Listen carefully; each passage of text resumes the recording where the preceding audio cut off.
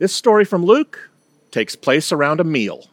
Not just any meal, but the most important one that Jesus and the disciples would ever have. Think about the times when you have gathered with family and friends for special meal times. Think about the sharing and the laughter and the conversation, the intimacy when we are all at the table, when we feast, not just on the food, but we're also nourished by the connections.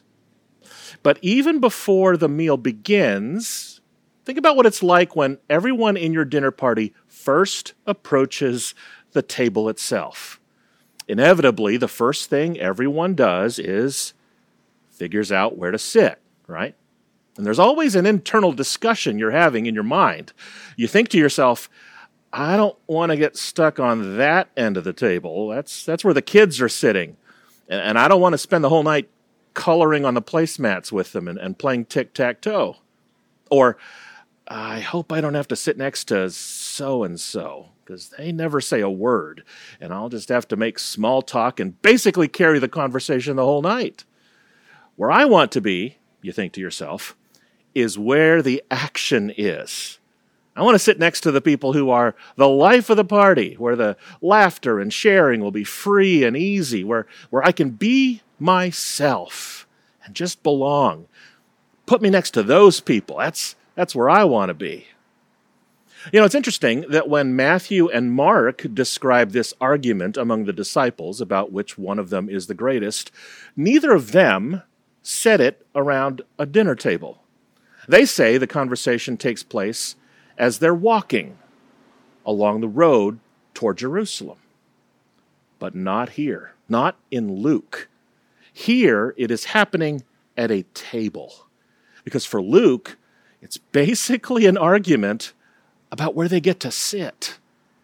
It's about the prestige and privilege they are hoping to receive next to Jesus. Now, I know we have all seen the classic portrayal of the Last Supper by Michelangelo. It depicts all 13 of them, Jesus and the 12 disciples, all sitting on one side of the long table. It's very unlikely that's how it happened. What is more likely is that they were sitting at a kind of table configuration more common in the Roman world. It's called a triclinium, or 3 couches, 3 recliners. Imagine, first of all, not one long table, but a U-shape of lounging tables, each one angled in such a way to support the weight of 3 or 4 people reclining, with all of their heads pointed toward the center of the U-shape where they could reach the food on small tables in front of them, and may have been the kind of setup that was in the upper room that night. Meal times in a setting like this were occasions for close connection and intimate conversation, and were certainly not for the claustrophobic. Because in this setting, the closest conversations happened between those that were reclining on either side of you. As people ate, they typically reclined on their left side, leaving their right arm free to reach for food and drink. And that means you would be close enough to hear the person on your left speaking directly into your ear. And the person on your right would be close enough to hear you speak, and was very conducive to whispering private conversations that no one else could hear. So you can imagine that in a setting like this, in the Last Supper in the upper room, when the disciples first showed up to see this table setting, they began to ask themselves, which one of us gets to sit right next to him? Which one of us will have Jesus practically to ourselves tonight? To tell him what we're really thinking, to get on his good side, to have privileged access to him at the table. So think about it. According to Luke, this is all swimming around in their minds as Jesus begins to host this very special meal. Here he was, leading them in the most sacred and holy remembrance of the Jewish year. A reminder of how God had saved the Israelites from slavery thousands of years ago. And then the meal went from just special to extraordinary, as Jesus then dropped a bombshell of a twist for his disciples, because he announced in no uncertain terms that he was soon going to die. And just as the sacrificial blood sprinkled on the doorposts saved the Israelites from death, his own blood would save them. And just as the Passover lamb was killed to save the Israelites from separation from God, his own body would be killed to save the world from sin. A total mic drop of a moment. And what should have happened next in Luke is silence from the disciples. Their jaws should have dropped as that news sunk within them. The disciples should have been speechless. The tears should have been flowing. But instead, we know what happened next. The disciples were still fussing about the seating arrangements. According to John's gospel, the person sitting to the right of Jesus was John himself. Surprise, surprise, because he's fond of telling us all throughout his gospel that he was his favorite. And who was the person sitting to the left of Jesus? The one who had personal, private access to Jesus' ear. Not Peter, not James, but Judas. That's why in John's gospel, Jesus was able to tell Judas, "Go do what you have to do," without the rest of the disciples able to hear him. But in Luke, it's unsettled as to who is sitting where. Instead, in the wake of this jaw-dropping announcement by Jesus, the disciples were still bickering over the seating assignments. And that's when Jesus said, "Look, fellas, if you really want to know who the greatest is, it's not about where you're sitting. It's about how you're serving. It's not about having things your way. It's not about whether or not you have privileged access to me. It's about surrender. It's about whether you are willing to give up what you want so that others might find life."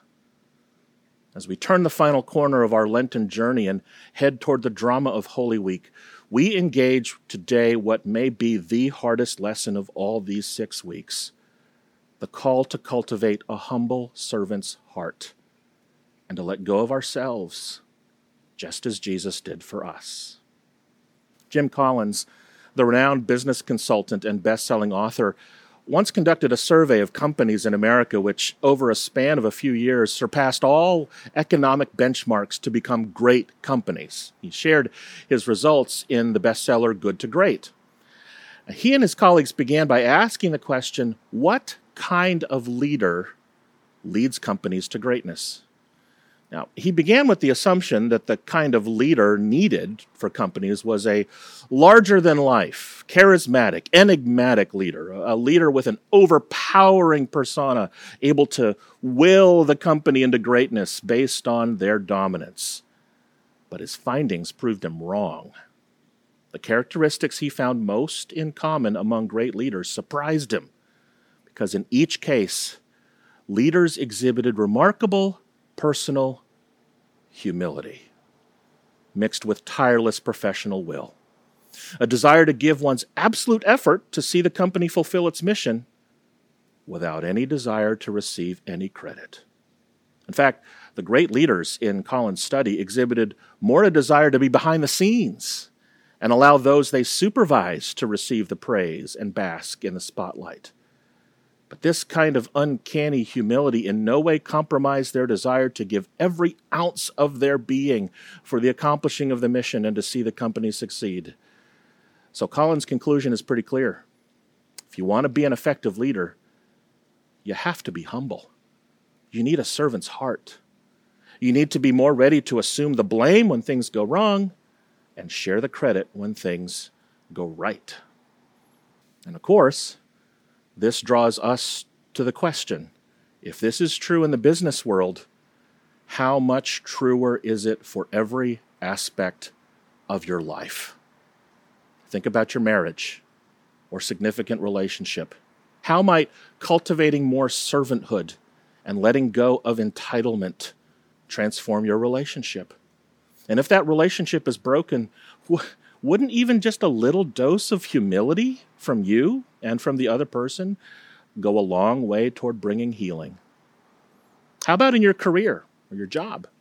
I mean, that's the place where personal ambition most thrives, and the ladder to success feels most tempting. What would it look like to cultivate more servanthood and less entitlement? Wouldn't a little more humility in your career transform the way you treat the people you work with and work for? Wouldn't it transform your values and the goals you set for your job? And how about in your faith? What would a spirit of servanthood look like?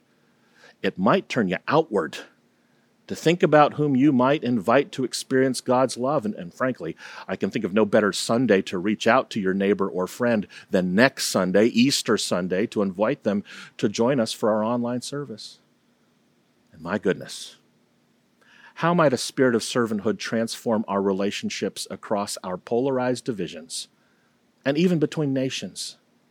Wouldn't a little more humility go a long, long way to heal the divisions that have brought incalculable harm?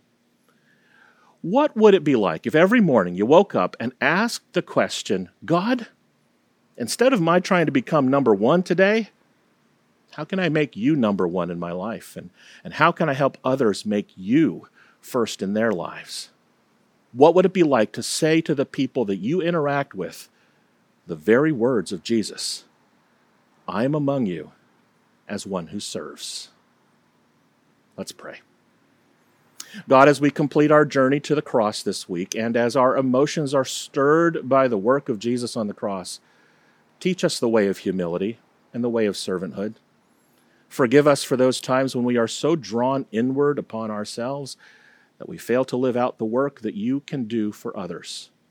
Open our eyes to those we can serve today and throughout our days. And may our spirit of servanthood help transform the world. In Jesus' name we pray. Amen.